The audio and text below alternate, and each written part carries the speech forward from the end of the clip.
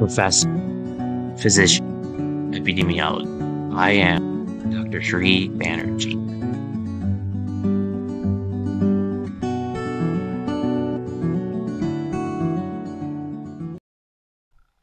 Hello, I'm Dr. Sri Banerjee, and in this segment I'm going to be going over some risk scoring calculations and tools that could better aid physicians and public health practitioners alike. So let's take a look here. The first one is something I use all the time, is the Cockcroft-Gault. And so this is a measure of creatinine clearance and glomerular filtration rate that can be equated from that. And in my research, I'm almost always using that. There's some CHADS2 scoring for atrial fibrillation, which is worth looking at. And the CHADS2 score, if you want to look,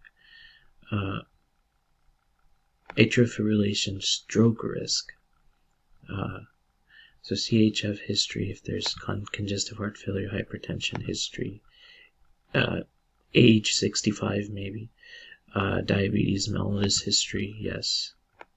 Usually these take place hand in hand.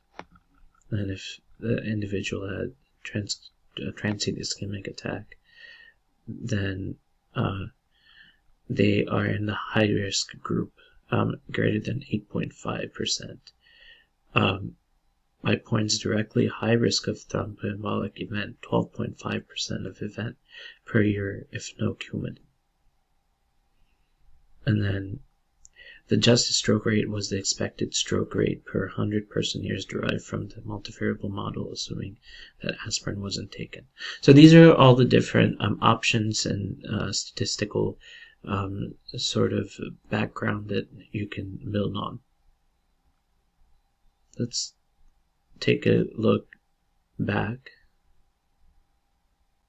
So now we continue onwards. I'm looking at different types of measures which I'm familiar with. I'm going to point out that's septic shock criteria, and then mean arterial pressure. All of those are important. Septic shock is important to track and score. Another one that I'm familiar with is the Child-Pugh score for cirrhosis mortality. Glasgow Coma Scale is one that's very popular that also I've used. Then there's a scale for pulmonary embolism. And then there's some cardiac risk index, and it can get pretty specific and narrowed down here.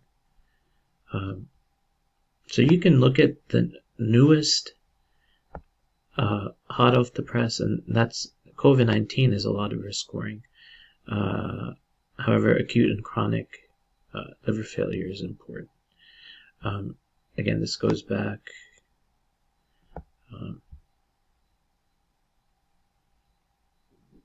let's take this back here.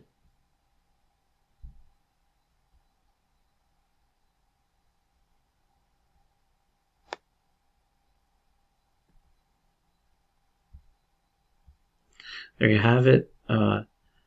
Here's all of the risk scoring, newest risk scoring, and you can press the star button right next to it, and then take a look at your favorite ones that you refer to all the time. Mortality score for COVID-19, there's so many of those.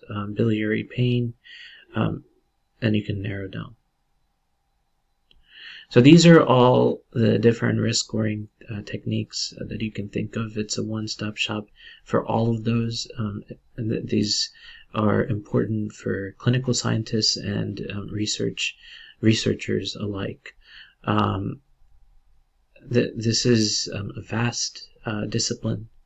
Thank you for listening.